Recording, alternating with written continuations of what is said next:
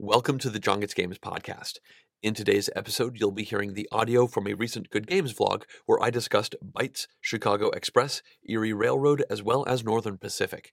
Now, if you'd like to listen to just parts of this podcast, then please go to the description where you will find timestamps for each individual game.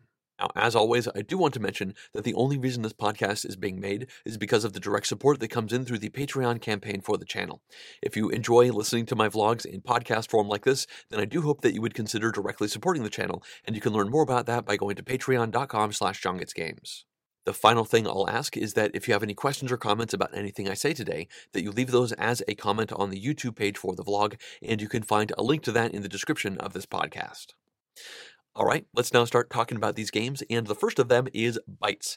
Now, technically, I played all four of these games in the same evening with essentially the same people, and the other three games that I'll be discussing are train theme related. However, Bytes is all about ants at a picnic.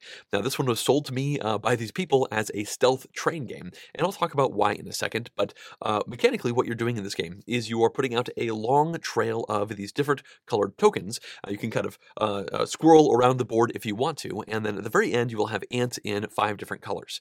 Now, when it's your turn, you're just going to move one of the ants forward on that track until it reaches the next token that matches that color. So if I want to move the yellow ant, I will move it up until it reaches the first yellow token, which is cheese. You must stop at that token, but then you have the option of taking a token from the track either before or after the spot where that ant landed. So you can't choose where the ant lands, but you will have a couple of options potentially.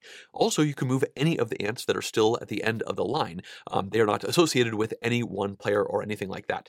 So you have a decent amount of options for what kind of tokens you want. And this is important because the game is going to go until all of the ants have reached the very end of the line, and they kind of form up onto this anthill. And then once the game is over, everyone will get points equal to the tokens that they have in front of them, multiplied by the modifier where the ant is. So that means if I took 3 of the red apple tokens, and the red ant landed on the 2 spot on the anthill at the very end of the game, then each of my apples are worth 2 points, and those are worth 6 points total.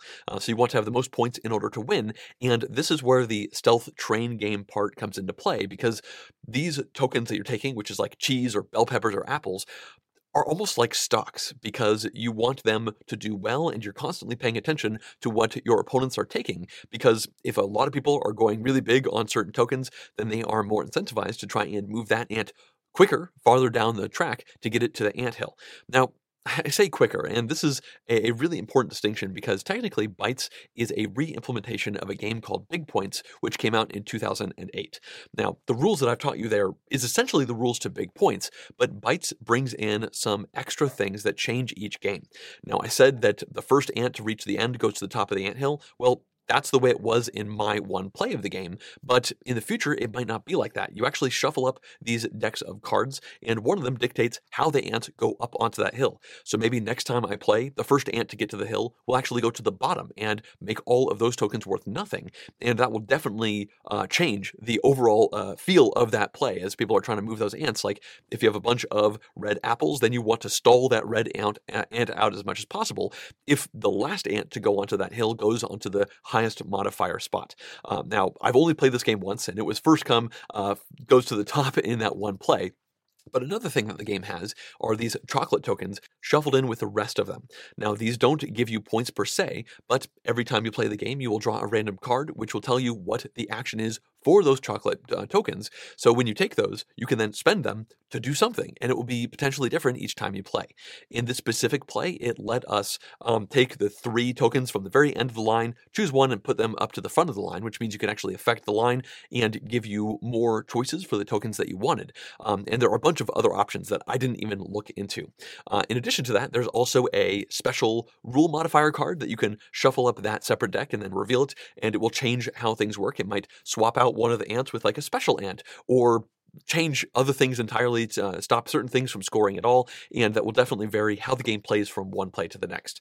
Now, I've only played this game once, but I have to admit that I was very impressed by it.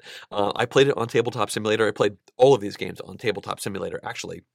And the simplicity of the rule set worked really well. Just move any ant and then take a token on either side. But the ramifications of those decisions were really interesting. Trying to pay attention to what everybody else had, as well as trying to make sure that you were not setting someone up for a really good play. For example, if the yellow ant has made it to the end and in this play it went to the top for the highest modifier, then you probably don't want to move another ant to make it easy for somebody else to grab another yellow token. So you might want to try and avoid that happening. But maybe you do that anyway because you still get a good advantage from that, and you have to consider that for that play. So I'm actually looking forward to playing this one more, just to see the variety of different actions for the chocolate pieces, as well as for how the ants hit the end. I didn't even mention it, but another piece scores differently each time you play the game. It doesn't score based off of the ants. In this one play, it was worth 1 point for every one of that token that you had. So if you had 3 of them, then they were all worth 3 points each. And if you had 1, then that's just worth 1. So that is another way that this game will play very differently from one game to the next, at least as far as the groupthink and the atmosphere of the game, because mechanically, you're still just moving one ant, taking 1 token, then your turn passes over to the next person. So yeah, I was impressed by the rules of it. I was impressed by the fun that we had overall. It doesn't hurt that I tied for victory. I didn't win, and there's no tiebreaker in this game, but I'll still take it. And I just think that this is a great system for a variety of different experiences.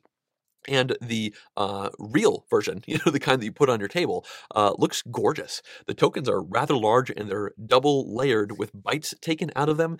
Honestly, right after playing this game once, I started looking up on BoardGameGeek to see how I might be able to get a copy for myself. I'm not convinced I want a copy, but I'm definitely tempted at this point.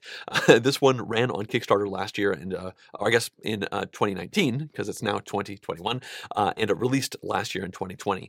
So yeah, a big thumbs up for my initial experience with Bytes. Overall, this 4-player game took maybe 30 minutes to play. So the fact that we had some fun, crunchy decisions, lots of ramifications from the things that we were doing in a relatively small time frame, and a very quick teach overall is yet another positive aspect to this game. So I'm hoping to play this one more. All right, the next game I'll be discussing is Chicago Express. Now, this is a Cube Rails game. In fact, this, for many people, seems to be like the go-to classic Cube Rails game. I've been playing a bunch of Cube Rails games over the last couple of months. This is the 3rd Good Games vlog in a row, I think, that I'm talking about them. And in all of the previous ones, people would comment saying, you got to try Chicago Express. So I now have. And at its heart, mechanically, it feels a lot like many of the other ones. So you have a hexagon grid in the middle of the table on a board, and in this game you are going to be buying shares of stock in the I can't remember exactly the several companies that come in the game. I think it's 4 plus another 5th one that can happen later on. And then when you're actually taking your turns, you are going to be either adding track down onto the board, or you're going to be starting an auction for another share of stock, which you might win by spending your money, or somebody else might take it, or you can develop a spot on the board, which makes it better for every railroad company that already has a token down on there. Now, I know I'm glossing over a lot of basics to Cube Rails. I'm going to try not to go through the basics every time I talk about these, but in this game, the railroads are not tied to the players. You are just getting shares in these different railroads, and you want them to do well based off of, how many shares you actually have in them. Now, as you are placing these tokens out onto the board, as you're essentially laying track for these companies, you are spending the treasury, the money from the treasury of those companies, and you can put more money into those companies by buying more stock. So that's definitely a key thing to keep in mind. And in this one play, I've only played it once, but in this one play, early on in the game, I invested a couple of times in the blue company and nobody else did. And then because of player order and whatnot, the red company, train company, came through and blocked blue off in a pretty big way. Many of the spots on the board can only have 1 train on them, and red really cut off the main avenue that I was hoping to do. I remember in that moment, some people were like, well, blue is potentially dead for this game, but I had hope. Well, actually more like I had sunk cost fallacy, because I had already invested in this company a couple of times. So I was going to make blue work.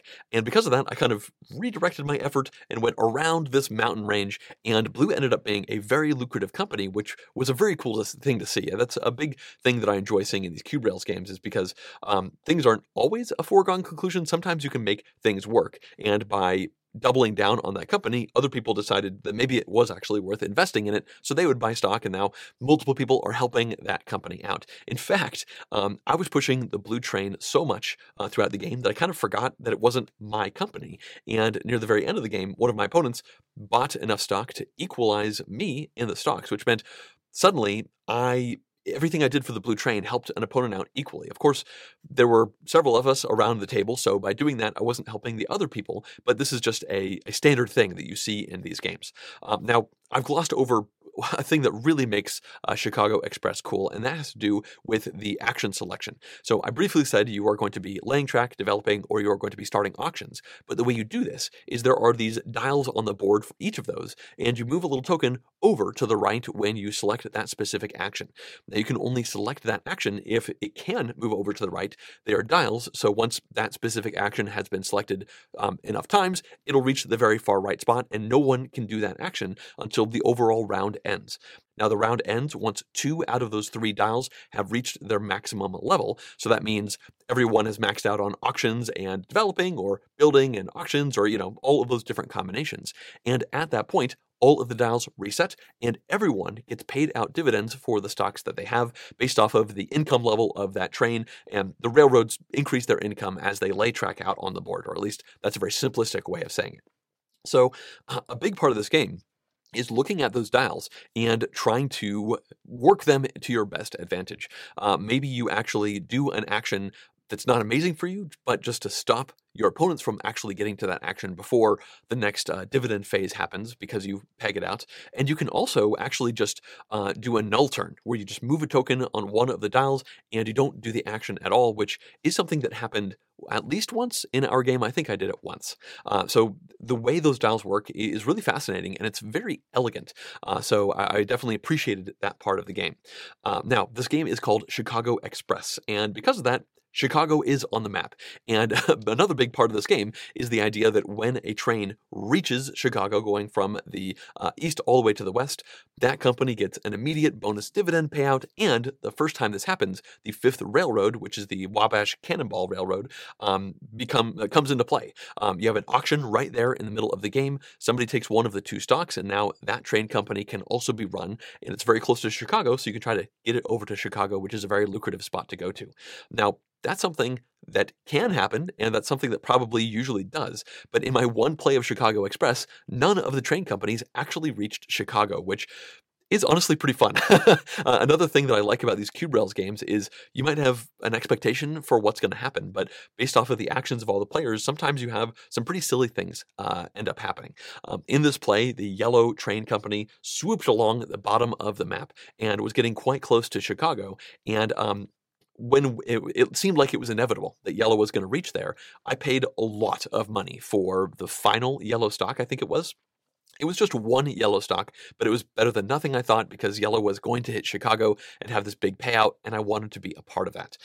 Now, the tricky thing for this game is, unlike many other games, when the game is over, you don't get any money for your stocks. So I paid, I think, 24 money for that yellow stock, and my expectation and hope is that before the game ends, I would make at least 24 more money back from dividend payouts, because at the end of the game, I don't get anything for that stock.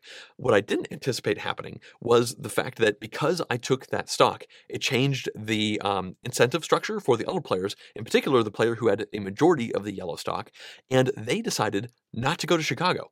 They kind of stalled out a little bit, and then another person laid yellow track in the wrong direction to kind of use up enough of it to the point where yellow would never reach Chicago. And I absolutely took a bath on that stock. I think I probably ended up making maybe 10 to 12 of the 24 money that I spent back. And that hurt because I lost this game by 1 money. Now, I could sit here and say, well, if I hadn't done that, then clearly I would have won. However, I talked to the player who had a majority stock holding in the yellow company, and they said it was either me. I was going to take that stock, or they would get it. They had 2, and this would have brought them to 3. And they said if they had 3, then they absolutely would have gone to Chicago, and then everything would have been different. Like, it's really hard to say what would have happened. And again, that's another thing I love about these Cube Rails games, where it just seems like all these tiny decisions of how much do you bid, 1 more or 1 less, and what do you decide to go for, makes these massively divergent realities for the game state, where, me deciding to bid just that one more to the point where it knocked out the other person meant they couldn't take it, and now Chicago wasn't on the table. None of the trains hit Chicago.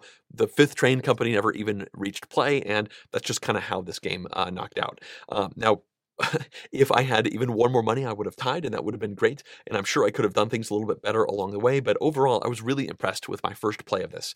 The rules are pretty simple. I know I've been a bit scatterbrained talking about it, but I've been trying to sprinkle in my impressions as I'm talking about the mechanics. And I just think that there's a reason why a lot of people call this a classic, and there's a reason why people point to this one as a good, I don't know about entry point. It's not a bad entry point, but there are definitely simpler Cube Rails games out there. But this one definitely does a lot of things that I've seen in other Cube Rails games in a very cool way. And then it has that dial mechanic, which I haven't seen anywhere else. And I really enjoyed that. So yeah, I'm hoping to play Chicago Express more. I wouldn't say it's my favorite Cube Rails game after playing it just once, but I am interested to play it more. I'd like to see a game where one of the train companies actually reaches Chicago. I'm sure that's certainly going to vary things up, and it's my understanding that that usually happens, so maybe we were just playing a little bit weird, but, you know, that's a thing I like about Cube Rails games. They can definitely go a bit weird. So yeah, hoping to play Chicago Express more in the future. At this point, future John needs to interject into this vlog, because after I recorded all of it, I found out that the next game that I'm talking about, which is Erie Railroad, was taught to me with an accidental rules omission. This game is all about purchasing and selling stock, and in the next section that you hear, you will only hear me talking about purchasing stock. The reason for that is because the rule for selling stock was misunderstood by the group that taught it to me, to the point where it didn't even seem worth telling me that selling stock was an option. So the entire next part that I talk about is me from the perspective of somebody not knowing that you could sell stock. I only found this out because I was poking around Board Game Geek and found that the selling stock action in the game is the most controversial. It seems like people don't actually like that, so it's possible that because the group that taught this to me misunderstood the rule and decided to never sell things, they stumbled into a better game overall. But either way, realize everything that I'm about to say is effectively a house rule, because one whole entire mechanic has been excised from the game. I don't think I would actually play the game with these selling rules as they are written, so I am okay with it overall, but I did want you to know that before I went in and talked about the game a whole bunch and said quite a few positive things about it, because it seems like all of the negative things on Board Game Geek are around selling stock, which, again, I didn't even know you could do until after I recorded the vlog. Okay, let's get back to it. Moving on, we now have game number 3, which is Erie Railroad. We actually played this one immediately after we played Chicago Express, and this is, I guess, a Cube Rails game, even though it doesn't actually have any cubes. And this is not one I had heard, and this is not one that had been recommended to me at all. However, the people who taught me Chicago Express and all the rest of these games seemed to quite like it, and they wanted to introduce it to me. Now, this is just a card game. You have a deck of cards, and then you have a couple other special cards. And the mechanics of this game are super simple. When it is your turn, you start an auction. That's the whole game. Every single turn starts an auction, and you have a row in the middle of the table where there are 2 face-up cards. Now, each card has 2 different symbols on them, and each of those can be associated with one of the 5 train companies that are in the game. And only one of those cards is actually up for auction. You see the current auction and the next auction, and then once this one is sold, that one slides in, and so you can always see one auction ahead, and then you have a shuffled up deck of cards that you are drawing from. Now, the auction for this is very simple. You just bid a certain amount of money. You have to bid up. If you pass, you can't jump back in. And the person who wins that card has one of 2 decisions to make. They can either put it in front of them and then orient it so that one of the symbols faces towards them, and that is then going to be a stock in that company for the rest of the game. The symbol that points away from you is effectively non-existent. The other thing that you can do is take that card you just won at auction and put it into a dividends pile, and then pay out dividends for everyone for one of the 2 companies that shows up on that card. Now, the way the dividends pay out is also very simple. You count up the number of stocks owned for that company, and then every stock is worth that much. So that means if there are 3 red stocks out there, then every red stock is worth 3 money, and you just put that right into your treasury, and then you can spend that on future auctions. So this game has a bit of a tableau building element to it, because if you're not putting cards down in front of you as stocks, you're never going to get money out of dividend payouts, but it also has a really interesting arc. So at the start of the game, nobody is paying out for dividends because you don't have stocks. So you're trying to not pay too much for these different stocks. And you also have to be very careful not to be the only one trying to take stocks of a certain type. The reason for that is because if you have, 3 red stock in front of you and nobody else has any of it, they are obviously not going to be discarding those cards in order to pay a dividend for red because you're the only one who would get any benefit from it.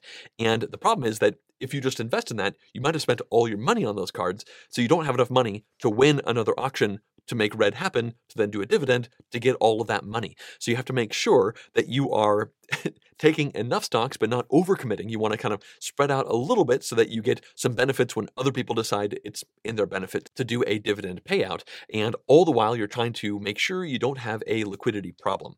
Now, we played a 4-player game of this, and it was as strange and wacky as they build it to be. They gave me a lot of advice, which I really appreciate because they've all played this like 10 plus times, and it was my first time. So early in the game, I said things like, should I bid on this? And I got some really good advice. So I appreciate that they were kind to me in this circumstance.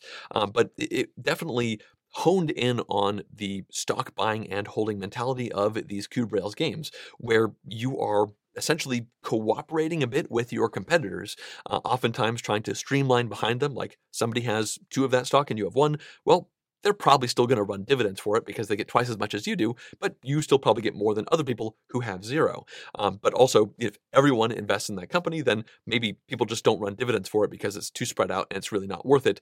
Certainly not worth spending money because you have to pay money to take the card to then run dividends for it. So you might spend more money than you even make for dividends, or at least that's something that you could do, and you have to really make sure you don't do. Now, one thing that can happen in this game, and we did see it in this one play, is you can have a liquidity problem where you overcommit, you run down your money total to 0 or 1 or 2, a very low amount, and then you're kind of out of the game for a while because you don't have enough money to win any auctions. You're just constantly passing as other people have more money, and you are just sitting there biding your time until somebody does a dividend payout for some stock that you have in front of you, and it's possible that that might never happen for the rest of the game. This is a quick game. I think it took maybe 30 minutes to play, but you can certainly dig yourself into a hole that you cannot get out of. And they advised me on that to make sure it didn't happen, or at least to help make it unlikely for it to happen to me, and it fortunately didn't. But one of my opponents who has played this a bunch did have that happen to them. At least they probably went 5 or 6 rounds in a row where they couldn't really do anything until they finally were able to squeak out some money from a dividend payout from somebody else, and that got them back into the game. Now, I lost this game. I think I came in 3rd out of 4, which is kind of interesting because for about a third of the game, I had the most money out of everybody, and I felt like I was in a pretty commanding position. I think it's possible that I was. I just didn't know how to play this game very well to actually capitalize on that, but also there was a run of cards that just kept having the Erie Train Company come out, and I was the one who had invested in that more than anybody else. So I had a money advantage, and I was able to spend that money to win auctions to keep running dividends on Erie, but my opponents kind of bled me dry on it. Every time I ran the dividend for Erie, I think I made 12 money, but I was having to spend like 8, 9, or even 10 money to win the auction to run dividends, which means I gained 12 but spent 9. That means I only made 3 money. And one of my other opponents who had a single share was getting 4 money for that specific stock.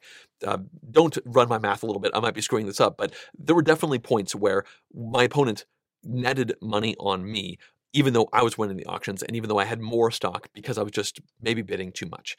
So overall, I think this was a pretty impressive game as far as the settings that it put you into. It's definitely potentially catastrophic if you play this one wrong, but it's also rather quick, which I appreciate. And I could see how this one would be divisive. Again, I came in 3rd place out of 4, and I felt like I had a lot of really interesting decisions to make as I was playing the game.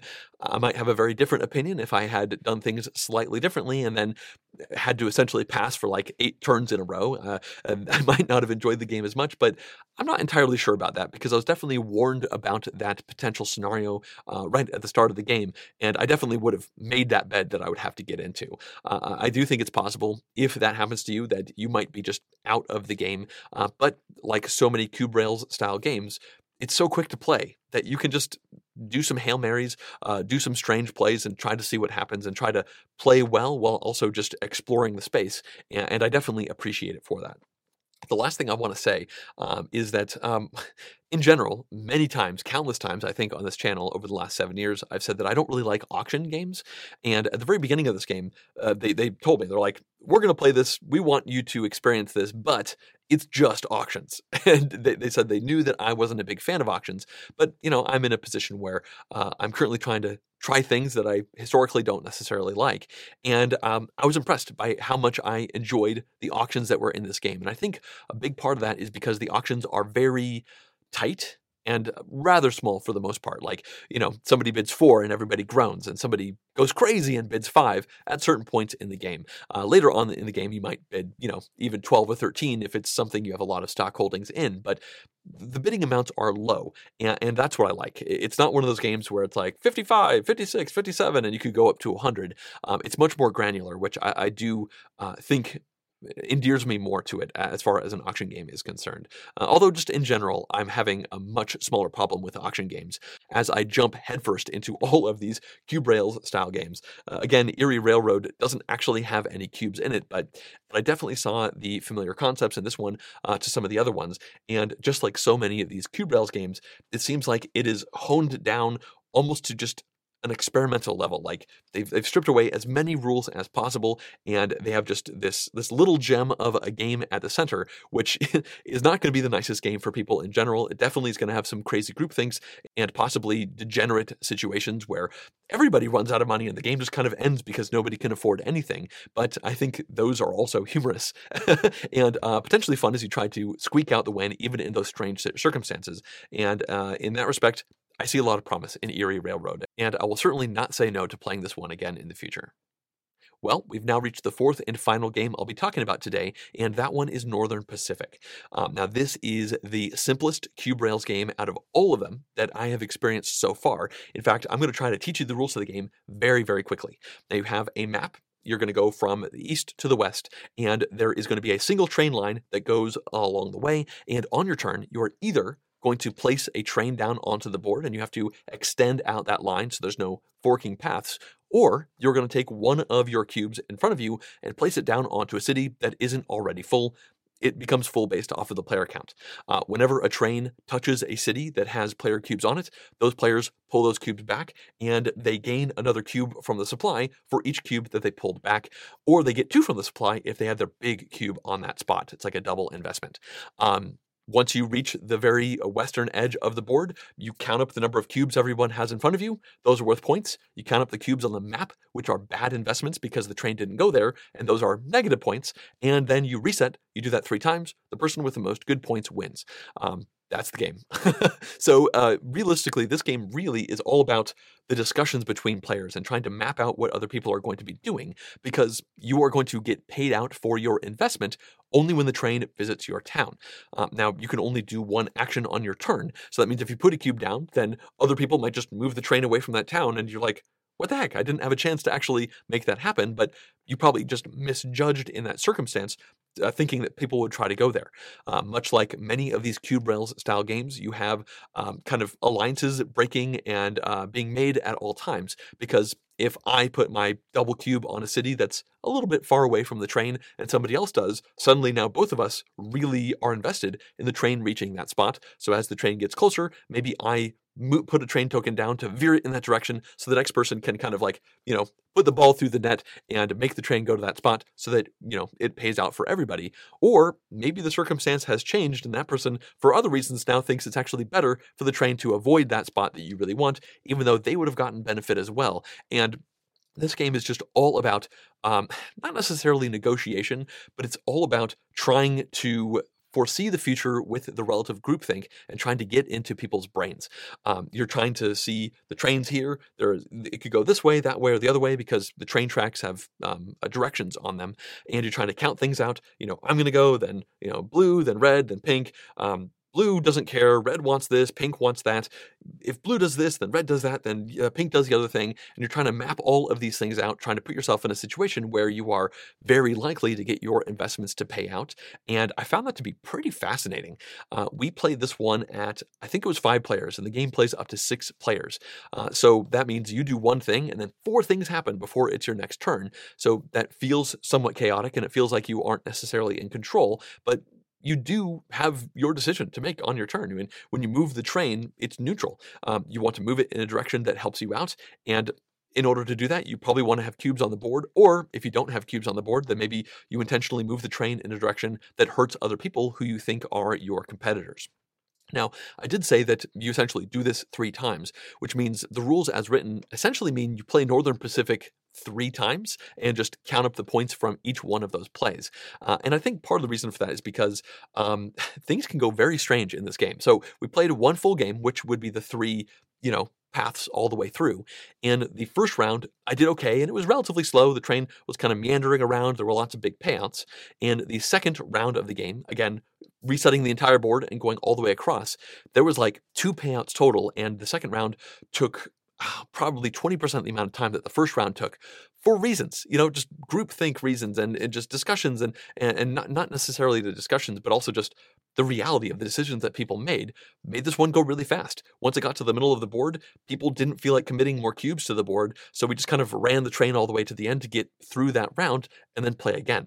And that was kind of a good thing, because in that second round of the game, I got 0 good investments, and I think 1 or 2 bad investments, so it was just all bad. So that means if we just played it that one time, then my ending score would have essentially been 0 with a -2 multiplier or something, or a modifier, that is. And that wouldn't necessarily be bad, because I enjoyed that middle part of the game as well. But I do see why the rules as written say play it 3 times and add your scores together as you are trying to piece together a winning score.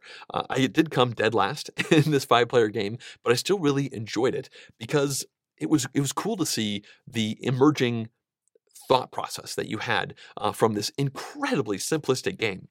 The simple placement of a cube on one city versus the other can have drastic ramifications on what everybody else decides to do. You can definitely kind of streamline along with other people to a certain extent, but at a certain point, this is a competitive game, so things will probably branch off.